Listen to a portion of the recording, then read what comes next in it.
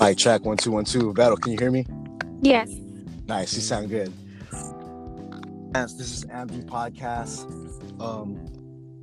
One of the main reasons why I started the podcast is to definitely highlight my fellow social workers, everybody out there, all my mental health practitioners in the front line. And this next guest has been a special friend of mine, a good friend since the college days, since Cal State Fullerton. Got my bachelor's with around that same time, and she went on to continue to get her master's in social work. Also a licensed clinical social worker in Cali. Has lots of experience in the foster care system, and now transitioning into healthcare. And her latest endeavor is she's hosting her new podcast called Winging It and Winning. Ladies and gentlemen, I got the amazing Miss Veronica Diaz. How you doing? Hi, I'm good. Thank you. Thank you for having me on. Thanks for taking time, dude. I appreciate you. I always take it back to day one just to figure out my guests' turning points in their lives. Someone was born and raised at. So, for the listeners tuning in, where were you born and raised? So I was born and raised in Riverside. So I'm from the Inland Empire and raised in Riverside and Moreno Valley my entire life. Nice. And you got siblings, right? I do. I have 2 older brothers, an older sister, a younger sister, and a younger brother. Nice. Everybody's still in Cali? They're still in California? Yeah. I don't see none of us leaving. I think we're all pretty rooted here. So as far as your household, Hispanic, close-knit family, how was that like growing up? Were you raised by both parents? Did they have a good marriage? Was it a close family? Yeah, growing up, so it was kind of complicated, right? Like it was growing. So in 2nd grade, my parents divorced, and so when I was in 2nd grade, we moved to my grandma's house in Moreno Valley. Me, my mom, and my siblings, 2 of my 2 older brothers, and then my mom, she fell into addiction, and I moved middle school, I think it was 7th grade. It's when I moved to Riverside with my dad full time. And so my dad raised me from middle school onward, and he's the one that pushed me and really just made me go to college. And he was really the hard one out of my parents. My dad was the more stern one, and along with my brothers too. My brother, for me, they kind of had a big impression on helping raise me, because they were the older brothers. So would you say go ahead. Oh no, go ahead. So would you say maybe elementary years, was there a lot of instability or more stability during those early years, childhood years? Yeah, I think there's a lot of instability. So when we moved to my grandma's, I always describe my grandma's house as the house for divorced families. And no, I mean that in no disrespect, but literally we lived in a 4-bedroom house, and in each room, my grandma, the queen of the house. And then in each room was my mom and her kids, which was me and my 2 brothers. And then another room was my aunt and her 2 boys. And then the other room was my aunt. And so it was all my aunts lived there with their kids. And so we grew up, literally I my elementary school years, I lived in the house with maybe 17, 18 people, it was hard because at the same time we had people in that home dealing with drugs. And there's many times when me and my little cousin would sleep on the floor because a drive-by would happen, or we had to get up in the middle of the night and run next door because people were threatening to come in our house and shoot up. So I was very unstable in my elementary school years. Also, I think that when my mom fell into addiction, she wasn't able to protect us like she would if she wasn't in addiction. But luckily, my dad, when my mom fell into addiction, my dad stepped up, and he realized like the environment in which we were living was not good. So he then bought his own house and moved me and my brothers in with him. In 7th grade, right? Yeah. And that's really when my life changed, because growing up, my aunts and my brother, of course, like in the elementary school years, they did look out for me, but my mom was still my main caretaker. So she, like, if I didn't want to go to school in elementary, like, she'd be like, all right, don't go to school, just, act like you're sick. Like, she would literally be like, all right, you're gonna finish laundry today then if you're gonna stay home. And I'm like, okay, whatever I have to do. I just didn't want to go to school, And so if it wasn't for, I think, my dad taking me at the time he did, like, who knows how my life would be, So I'm truly thankful for that. And also I am still thankful for the hard times too when I was in elementary school years and living with my mom and my aunts, because I think that's what like really made me see what life I didn't want to follow. So yeah. So as far as like junior high years, high school years, would you say those are like more stable years, more stability during those years, adolescence to high school? Yes, definitely. More stable, more stern. I had my dad checking up on me, my grades. I mean, it was complete opposite. I would tell my dad, I don't feel good. And he would literally tell me, like, you don't have a fever, you're going to go to school. You're fine. And I think he's the one that gave me like my thick skin, suck it up and do what you have to do to get it done. So I got a lot of that from my dad. I remember my first job, I was like, Dad, like I worked at not my first, it was one of my first. I was working at a photography store, taking pictures, like the photo makers. Remember photo makers with the like fat girl and like, the background, right? Yeah. And so I worked at a place like that in high school, and this lady, she was making me paint the walls. Like literally, I was getting on a big old like ladder and painting the walls because she wanted her studio painted. And so when I got off of work, I called my dad and I'm like, Dad, she's making me paint the walls. Like, that's not in my job description. I'm not a painter. I'm not a construction worker. Like, what the heck? And he was like, you're on her time. She's paying you. You do what she wants you to do. And I was like literally my jaw dropped. Like, how dare you, Dad? Like, come on, you're supposed to have my back. But it was in that moment, he made me realize, like, be happy that you could work and that you're working. And this lady is like paying you. So stop complaining. You're going to be fine and do the job. It's okay. And like, I don't know. I don't think he meant to have like that big of an impact on me. But when he told me that, it like sunk in. And never did I ever complain about a job again. So that's just like that's what I learned living with my dad. Like the stability, like you work hard and you don't complain. So like the middle school and high school years and college years, like my dad is the one that instilled that in me. Like, you go to school even if you don't feel good. Like, you figure it out. You go to work and do the job that you don't want to do just because you want to get paid. Like, you figure it out. So I attribute like my work ethic to my dad. Nice. Mad props, Pops. Would you say high school years and even junior high years, were you like a shy kid? Were you involved? Were you outgoing back in those days? In middle school, I like once I moved to Riverside, I was more outgoing. High school, I was more like I think I bloomed in middle school when I moved from Moreno Valley, because in Moreno Valley I was shy. I was going through a lot of family stuff, so I think I was an easy target for bullying just because I was like timid and awkward. And literally, like when I was young, Marlon, I'm not even gonna lie, like I was like the dirty kid, like it's sad to say, but it's part of who I was. I remember, like like she has lice, and like, so it was easy for people to pick on me. But in high school or in middle school, when I was old enough to like really like start, taking responsibility for myself, I think that's when I bloomed, and I like wasn't awkward, and I wasn't like bullied anymore, and things like changed completely. So definitely Did you play sports or get involved in any No, I clubs or didn't. So, anything? yeah, I did actually. In high school, I was in color guard. I was in color guard. Nice. And it was so funny. I sucked.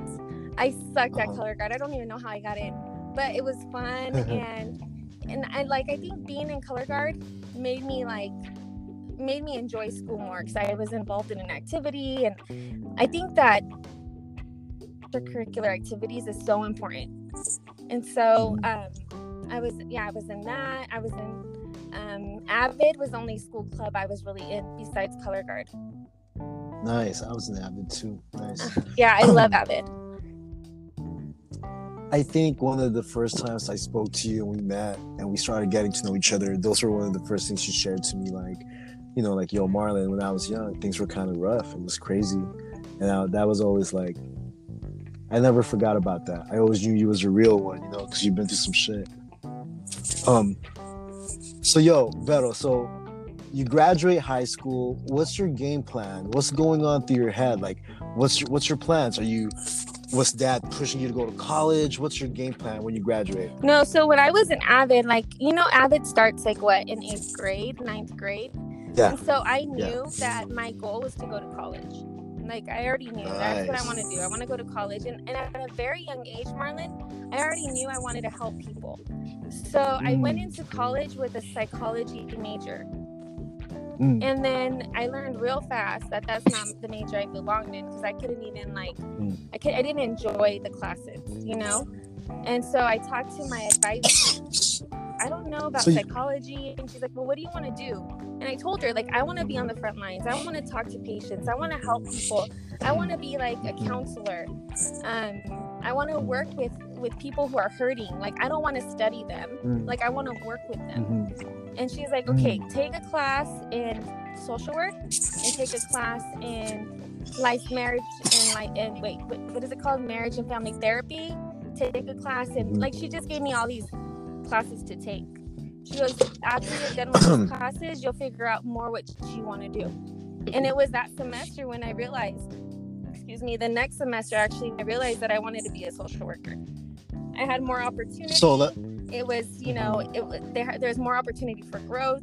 It was more broad. It wasn't just stuck to therapy. It was so broad. You can do anything with this. A lot of options. And so that's when I was I want to be a social worker. And nice. And I just ran with it. I knew when I was young what I wanted to do, but then in college is when I was able to put a name to it. So, Veronica, what year did you enter Cal State Fullerton? Because I met you around 2005. Yeah, so I graduated in 2007. What year? So, what year did you enter Cal State Fullerton? Oh, I entered in 2003. No, 2002. Because I graduated in 2002. Wow. And then I graduated in 2002 and then entered right away. Nice. So you came in as a psych major, took some classes, realized it wasn't for you, and then your counselor was like, yo, take these classes, and from there you'll get a clearer vision on what you want. So I meet you 2005. I think it's fall semester. I think and Character and Conflict, led by Dr. Stuart Bloom, and that's when me and Veronica met. And I remember we studied a lot at the Starbucks, a lot, and for long hours too. And we would order pizza because we were there for so long, right? And from there, I graduate Cal State Fullerton, and me and Veronica lost touch for a bit. So from there, you went straight to the master's program after Cal State Fullerton, after your BA, right? Right away. I didn't take a break, just right away entered into that program. Good job. I'm so fucking proud of you. Thank you. How was that program like for you? What was your experience? You know what, Marlon? Everything else, it was nerve-wracking. I second-guessed myself. I wasn't even going to apply because I was like, okay, I'm not smart enough for this. This is going to be hard. I already finished. Do I really want to start again? But my major was human services, and I was like, okay, that's a broad major. I don't see I don't think that I can do what I want to do with just that degree. So I have to, this is the only next option is to try it. And I was actually reading the Starbucks cup, and I still have the quote with me, but I don't have it right now. But I have the quote, and that it basically just said we're and we're the biggest thing holding us back from our dream. And so, like, you know, if you don't try, you're never going to succeed. Amen. So I was like, you know what? Amen. This is speaking to me. I believe in signs, and I believe the earth and the universe and God sending us signs, and we need to like listen to those, you know? So I was like, you know what? I'm going to apply. So the very next day I applied, submitted my application, made things happen. And then next thing you know, I have an interview and so on and so forth. And I got into the program. The program was like, hell yeah. I was like the first of the MSW program at Cal State Fullerton. So it's pretty cool. I was like, that's pretty dope. And that's really dope. Hell yeah. Huh? Congratulations, man. That's fucking awesome. Thank you. So I didn't take a break. If I take a break, forget it. Like I'm gonna lose interest. So I have to like go. Uh-huh. So you went full time for 2 years straight? Yes. Mm-hmm. Yeah. And time flies so fast. That's what people don't understand too, is like time goes by so fast. You think like 2 years, that's a long time. But I mean, it just flew by so fast, you know? It goes by fast. Did what you gotta do. And I'm like, dang, like I was 28 when I graduated, you know? Good job. Yeah. So from there you graduate, and did you know that you want to work in the foster care system, or did you know what you want to do after? So when I was done graduating, I knew I wanted to work with youth. I knew that I wanted to work with youth. And so I just applied and I fell into the foster care system. And I loved I worked there for 5 years. That's where I got my clinical hours. And I mean, those kids are some of the most resilient kids you'll ever meet, you know? And it was hard. Like, it was hard hearing the stories day in and day out. But at the end of the day, it was fulfilling because I knew that I was, you know, a safe place for them, or I was someone they can talk to. And even if it was just for an hour or for 30 minutes or for if I'm giving them a ride to court, like those opportunities that I have to talk to them like meant a lot, you know, because who knows when they're going to get that opportunity again to talk to someone, you know, that they trusted or that really had their best interest at heart. So those years were hard, but I mean, I loved that job. Can I ask you something, like, how do you prepare yourself emotionally every day to step in the workplace like that? How do you handle it? How do you stay strong for them? How do you do it, you know? A big thing was the culture at my job. Woo. So we had a very good, healthy work environment, a supportive work environment, supportive supervisors. You know, you weren't in it alone.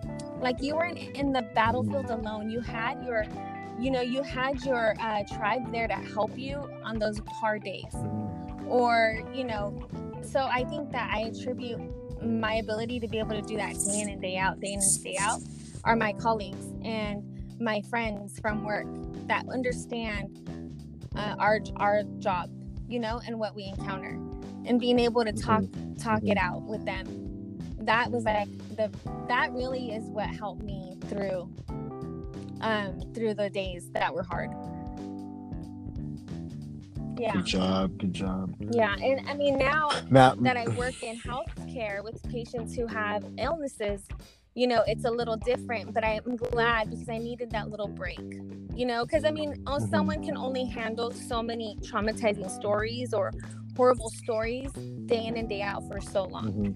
And so, I know, right? So I would like bring it home. Like, literally, my stepdaughter would be complaining about washing dishes, and I'd be like, "You're lucky you even have a mom to tell you to wash dishes." And I'm like, "Oh, sorry, that was from work." Like, I'm so sorry, you know. So it's like I was like, "Nah, I need to step away for a little bit because it's getting too much."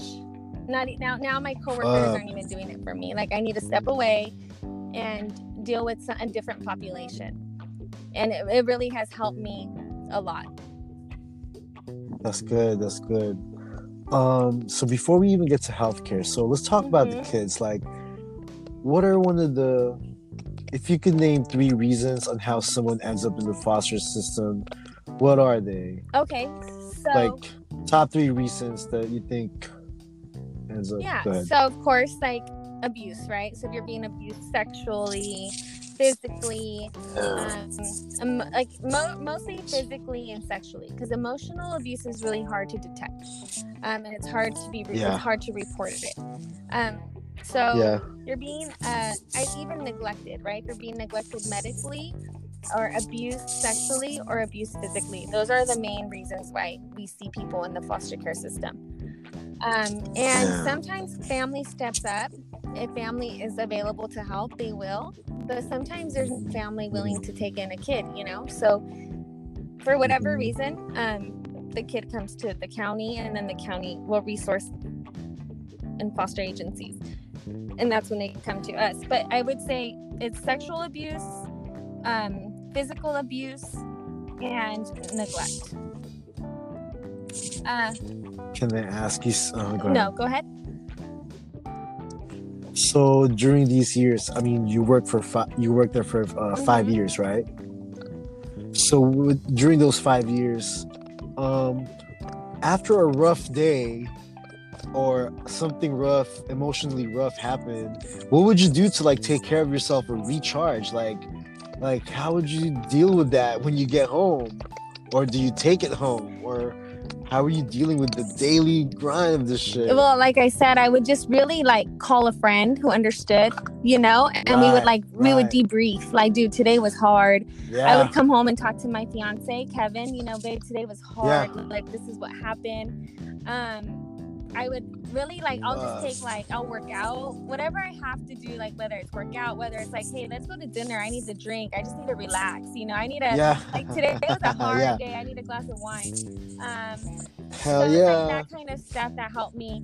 And I think though, like Kevin, knowing that this job of mine was very hard emotionally, he really was sensitive to that.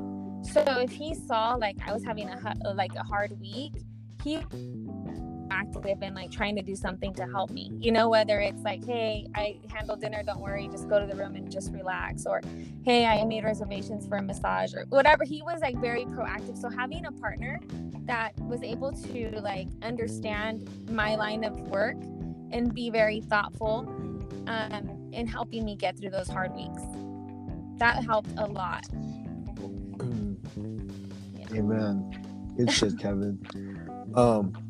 What was like the final straw that finally made you be like, you know what, I'm out. It's time to switch to a new population? Well, I think what was the final straw was when I noticed that I was taking it out on, not taking it out per se, but I would put my feelings onto my girls. Like I said, like if they would complain about little things, like I would get really mad and be like, you know what, you don't even know, you have it really like easy compared to, just like in that way. I don't think it's bad reminding them how well they have it, or hey, you know what, you're lucky, at least your dad's in your life, that kind of stuff. But I feel like it was getting to a point where I wasn't being sensitive to their needs, because I was like, they got it, they're fine, they have an easy life compared to what I see every day. So that was one thing. And then also I had already accomplished my goal of what I wanted to do at that foster care agency, which was obtain my clinical hours so that I can take my test and become licensed.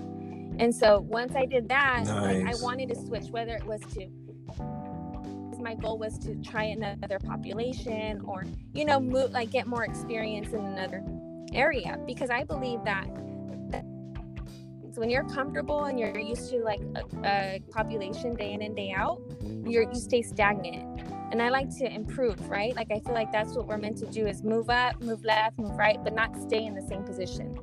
So I was like, okay, that was my goal, to obtain my hours and get licensed.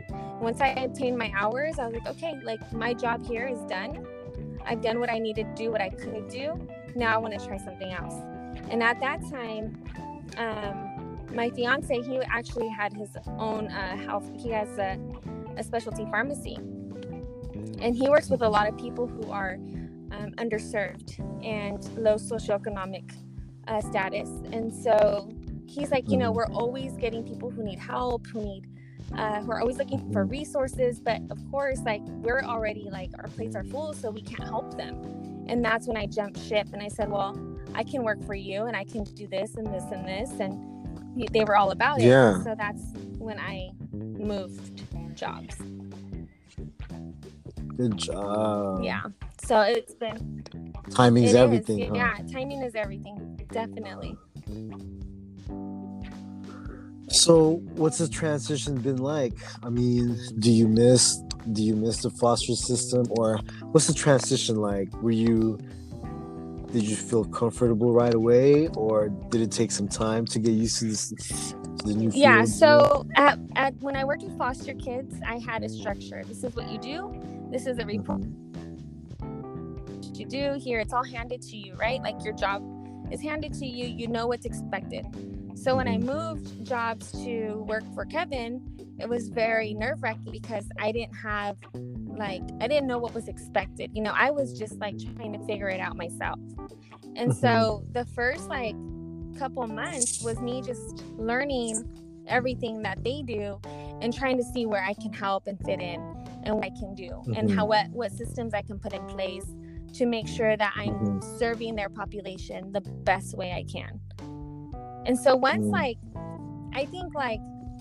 got in, day in and day out, I was in the office trying to figure out, okay, these are the forms, this is what I need to do, and learn. Like once I was in there and just learning, like everything came easy. It was like, okay, like not easy, but it natural. And some words though, Marlon, like different vocabulary, right? Medical care and foster care, completely different vocabulary. And so I was like, we would be in meetings and they'd be talking about medicine and this and that, and I'm like, what the heck are they saying? And then now, like when I say it, I'm like, dang, it's like a foreign language. Like I speak a foreign language.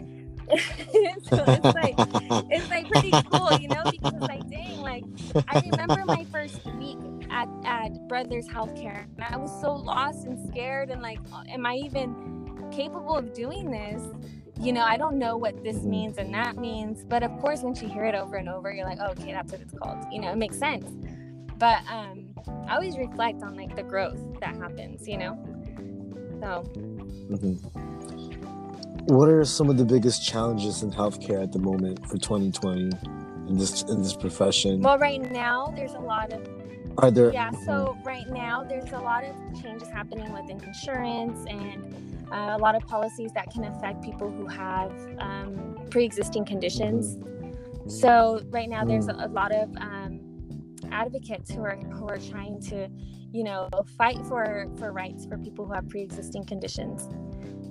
Kevin and a lot of what is it called, advocates, they go up to the state capitol and they you know, they really try to speak to senators about how their new laws are going to affect them.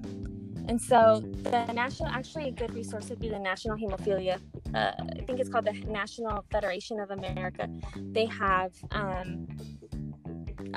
a lot of resources for people who have pre-existing conditions.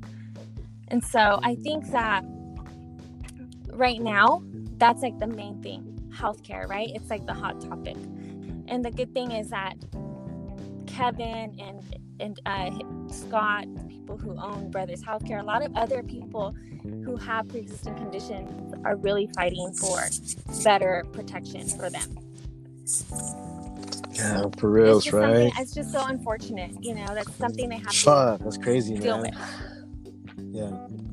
So. Yeah. What do you think needs to be changed in the foster care system?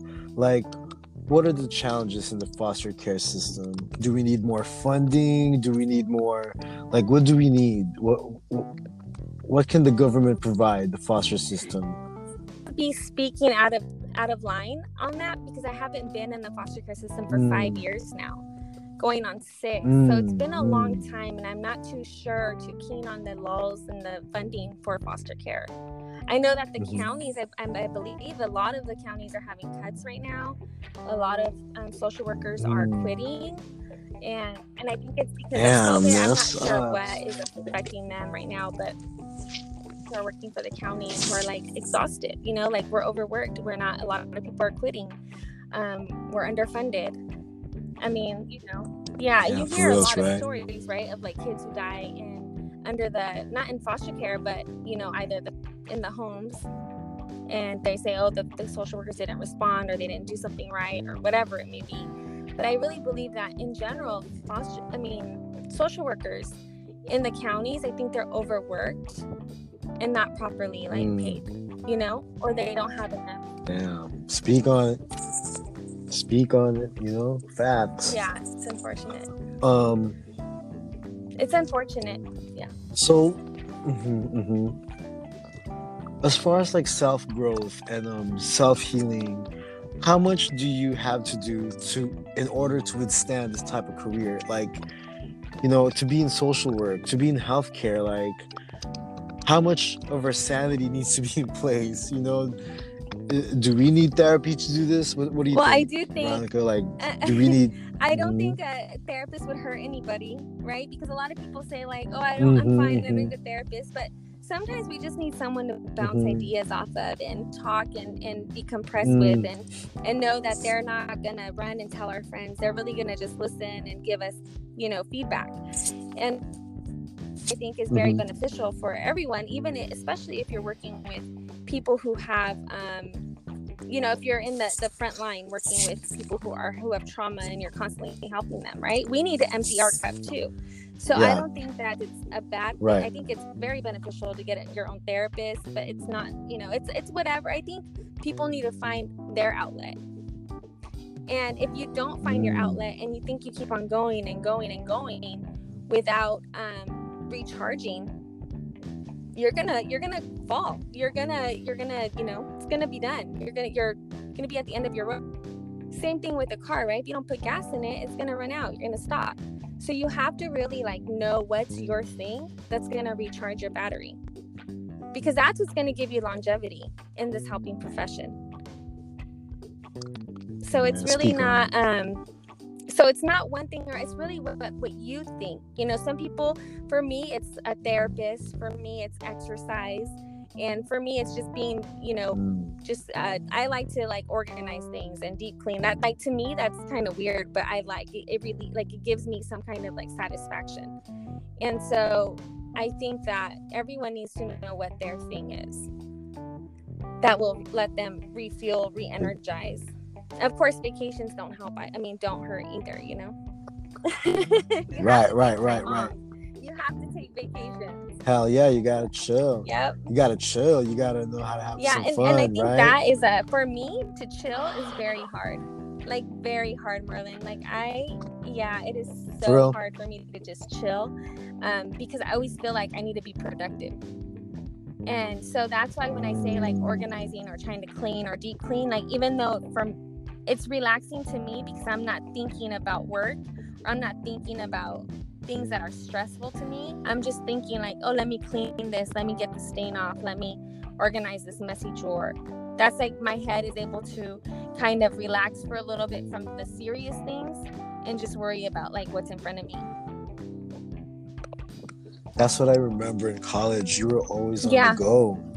You were always on the go. You were always busy, always on the go. So let's talk about the podcast. For all the listeners, let's talk about the title and what made you come up with the title. So, Winging It and Winning is basically what I've done my whole life. From the day I signed up for college, thinking I'm not smart enough for college, I'm not going to get in, but I'm just going to fill it out and send it in anyways, to getting in, to then thinking the same thing in for my master's program, like, oh, I don't want to, you know, I'm not going to be able to get in, but I'm just going to do it anyways so I don't regret it, and then being able to get in and finish. Like, I feel like my whole life I've been this, and throughout the way there's been people to help me achieve my dreams, right? Achieve my goals. Yes. And if I wouldn't have taken the leap of faith, then I would have never met those people who helped me along the way. And so when I say like winging it, like, you just go and try it and you figure it out along the way. And even though you're gonna fail sometimes, you know, that's still a win, because those failures teach us something. They teach what doesn't work, which is just as important as knowing what does work. And so I think and so it's like a mindset. right? So it's like you have to feel like those losses are actually wins, because if you feel like defeated by all the losses that you experience along the way, then you're gonna like never accomplish anything, because you're gonna be like, why even try? I failed. Why even try? So you really have to have a positive winning mindset in order to make your life the way you that's what I'm living right now. Like, I feel like I've always dreamed of a life where I'm drug free, educated, I have a stable job, I have a fiance who loves me, I have, I have kids in my life who, although not my biological kids, they're my kids, and I take care of them. I experience motherhood with them. Like everything I've wanted as a kid, like I'm living. And so good job. I think that it's like people say like, oh, you're lucky, like you're so lucky, and it's like, it's not luck, like it's really hard work that got me where I'm at, because if I would have like you did it. I just feel like we all have the capability of achieving our dreams if we just really believe in ourselves and take a leap of faith. Yeah, I think a lot of self-care is involved to preserve that too. Like a lot of taking care of ourselves, a lot of that needs to happen too, So what kind of guest are you looking for your podcast? Like what stands out to you? So this podcast is about hearing people like me, like people who by society's view, or who by like statistics say, you're not supposed to make it in life because of X, Y, and Z, and yet they've made it. And by making it like, oh, they're like have this big old company, and I mean making it like they're living an honest living, they're living a happy life, a healthy life, they're living their dream, whatever that may look like for them. Like, and I want to be able to highlight those people.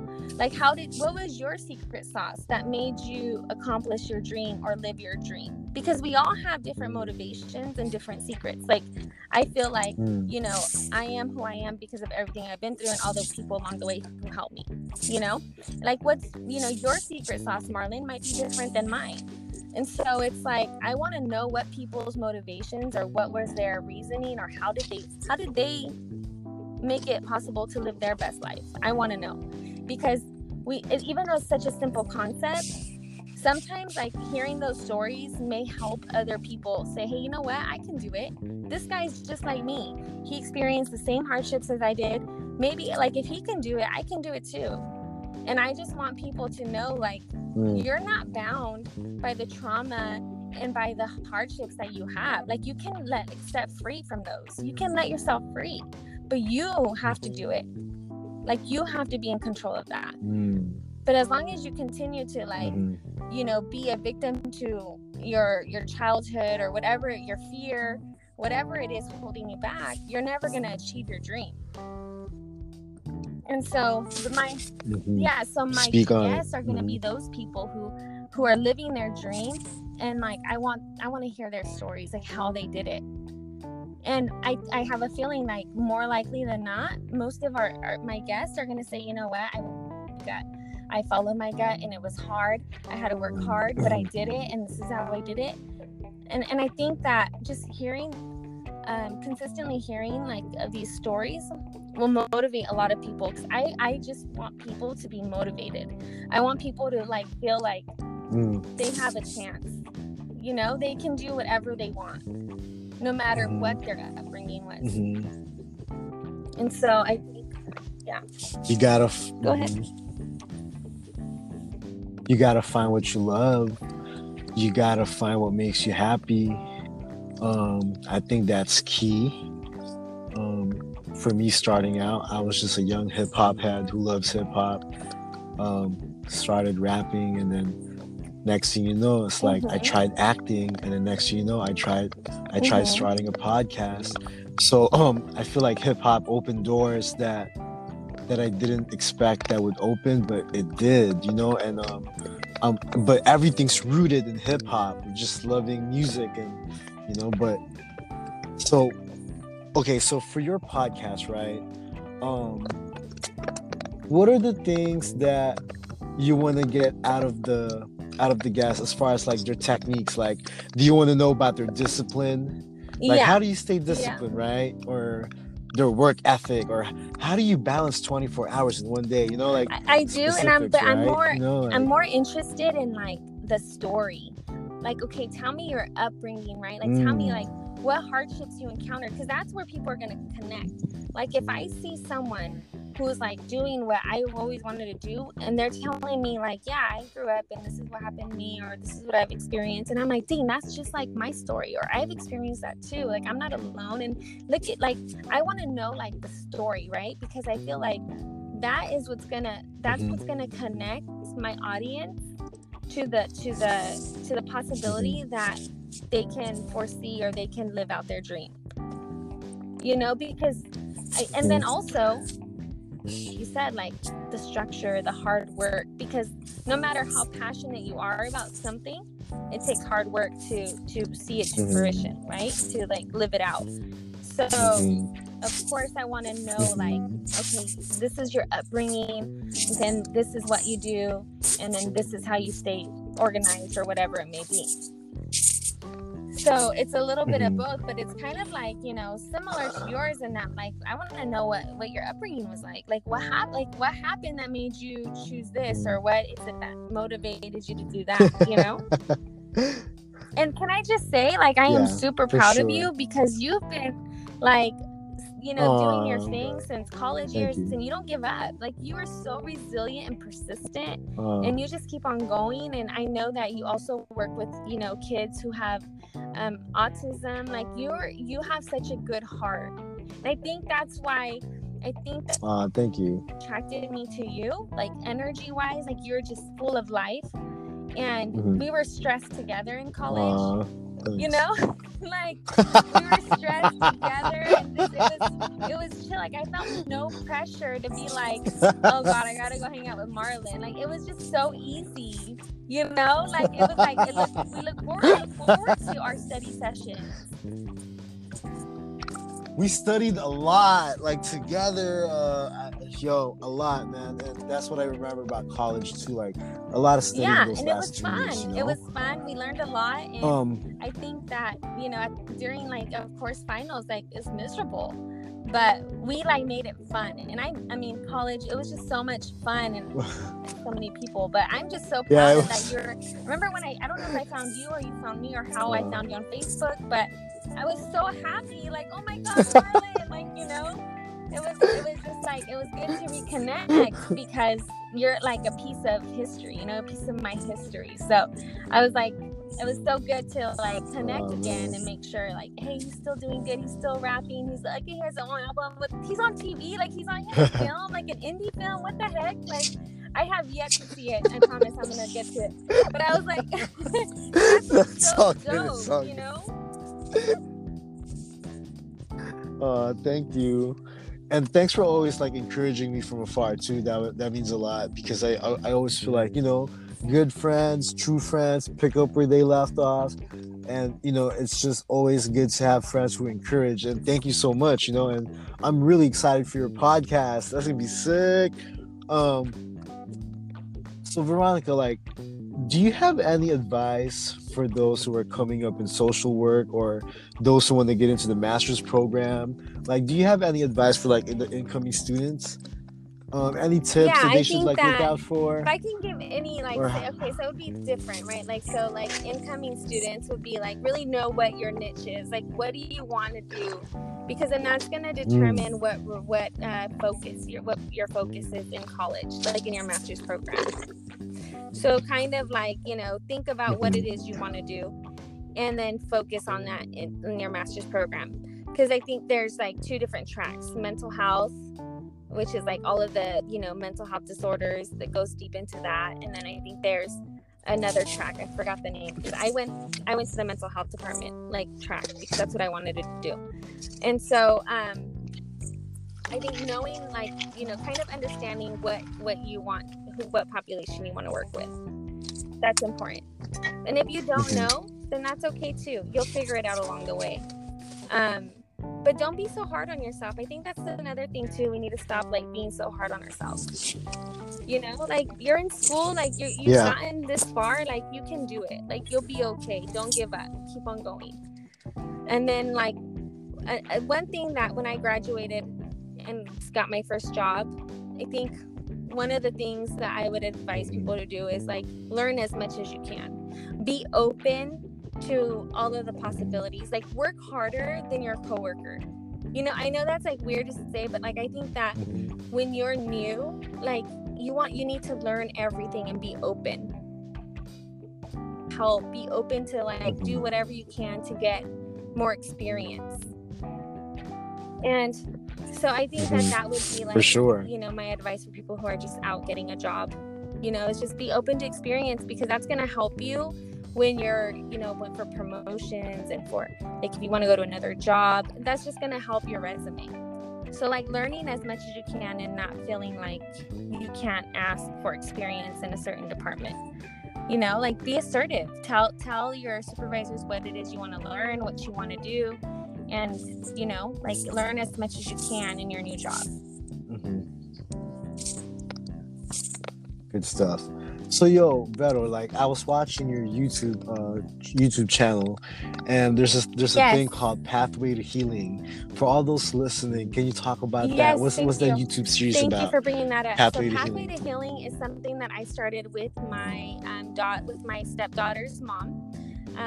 So I lost my baby brother, just 6 months ago, and grieving has been a roller coaster. Like, even though I'm a social worker, I feel like, I can handle it. This is normal. I know what I'm supposed to be feeling, but I still have my very, very hard days. And my stepdaughter's mother, she lost her ago. And she's like, Veronica, I used to go to groups, but they don't have them anymore because of COVID. She's like, why don't we start our own like Facebook group? And so that's what we did. So we came up with Pathway to Healing because, we're always in the grieving process. But this is really meant to be a support page and a support group, a virtual support group for people who are going through loss of a sibling or of a son or of a relative. And so I'm going to be loading videos on grieving exercises. I just did one the other day where I wrote a letter to my brother, and I showed people on the video, like, this is how you write a letter to a loved one who's passed away. And I read my letter, and then I showed them how to, what to do with it after. And I'm going to be posting it next week, but it's just videos like that, like showing them practical things we can do to help us through the hard days, and it's just meant to be a tool for me too, to help me grieve and to help me through this process, and hoping that other people can come along on our journey and grieve, and hopefully it'll help someone out. Yeah. No, it's okay. And I just want to bring awareness too. So my brother, he passed of an accidental fentanyl overdose. And so he got a pill off the street that he thought was, maybe he probably thought it was what is it called? Oxy. And it was laced with fentanyl. And these pills are called M30. And so this pill in particular had enough fentanyl that like shut him down within 10 minutes of consuming the pill. And so kids and adults, we have to they have to be careful what they're buying from the streets, because you just never know. And so we just want to bring awareness to like everyone. Like, this is real, this is happening, this is a big problem right now, is opioid addiction, and people dying left and right from accidental overdoses. So I'm sure if you talk to somebody, someone who has a relative addicted to pain pills. I have several people who I know who has a relative or a friend who addicted to some type of pain pill. And so it's a big problem, and unfortunately it really hit home with my brother. So that's really, thank you. My deepest condolences. So, Veronica, I know it's been a crazy, humbling year. 2020. I know it's just been a whirlwind in the country, in the nation, all the tension that's going on, and the pandemic, everything that's happening with the police brutality. What just what are your thoughts about 2020? Like, what are you taking away from this year as a mother, as a social worker, as somebody in healthcare, or what have you learned about yourself You as know a what? partner? You know what I'm saying? Like, As cheesy what do as you it may take? sound, really, it's just like be kind. Mm-hmm. Be kind to people because you don't know what they're going through silently. You know, it's like recognize people. Like look people in the eye, smile, say hi. You know, I would say hug, but we don't want to hug right now. It's a little scary. But you know, just acknowledge people. And I think that acknowledging and being kind can make such a difference. You know, and all of the stuff happening with police brutality and the Black Lives Matter, you know, it's unfortunate. All of this is going on, and the pandemic, and so I think really like sure. like all of this negativity is really it's really what has inspired me to go with like what I've always wanted to do, which is like spread positive. You know, I was talking to a friend and telling him my idea, and he's like, well, tell me what makes your podcast different. And I was like, it's not what makes me different, it's what makes me the same. So many people encounter hardships, but they feel so helpless. So I just want to help people come out of the funk and realize that they have hope and they can accomplish whatever it is that they want to accomplish. And I think that like this is what we need right now more than ever. We need positivity. We need encouragement. We need to get out of this funk. And I feel like, it needs to be heard. Like when you have that gut feeling like this is what you need to do, even though it sounds crazy or you're like, oh, I don't know how it's going to go, you follow through with it and see where it lands. You know, see what happens. And so I think that through this pandemic and everything that's happening right now, what I got out of it is like be more kind than ever, because a lot of people are not showing love, and it's up to those people who feel the need to be positive. It's our responsibility to do it now more than ever, because we need it. We need it. This world needs kindness right now. And I'm blessed that I have this and this desire. Like, I'm scared as hell to like launch this podcast. But at the end of the day, like, you know, it's what we need. It's like my calling. I feel like it's my responsibility right now to do something positive with my voice. Yeah, I saw the Pathway to Healing video. It looks good, man. Thank you. It looks really good. You got it. You got what it takes to be in front of the camera. You know what I'm saying? Like, hey, how's this? How's that? I thank you for your feedback, by the way. I love that I can have, you know, I have my podcast friends. I have people who I can reach out to again, like in this whole journey, being able to lean on you. And like, this is just an example of people who want to see me win. You know, and that's what I like. Hell yeah. That's what I love about my friends and like people who I keep close in my circle. Like, I feel like I can go to anyone with my idea and they're gonna be like yes or no. They're gonna tell me the truth, right? And so, and not even that, but they want to help in any way. So thank you for always being that. Like, hey, what do you think about this and what do you think about that, and giving me feedback. Like, I respect you for that, because I feel like this is your area. I'm trying to like get in. And no, I'm barely starting myself. I'm like, Marlon, you know, tell me this. Like, how do I do this? And I'm barely starting. It was so funny because I was like, I was at the store. And I was at the store, and the guy's like, oh, I was buying something. And he's like, oh, well, what camera do you have? And I told him, and he's like, oh, what speakers? And I told him my mics, sorry. And he's like, you have a good setup. I'm like, yeah, well, let's see if I have a good podcast, all right? Like, I can have the best setup in the world. Get the content right. That's number one.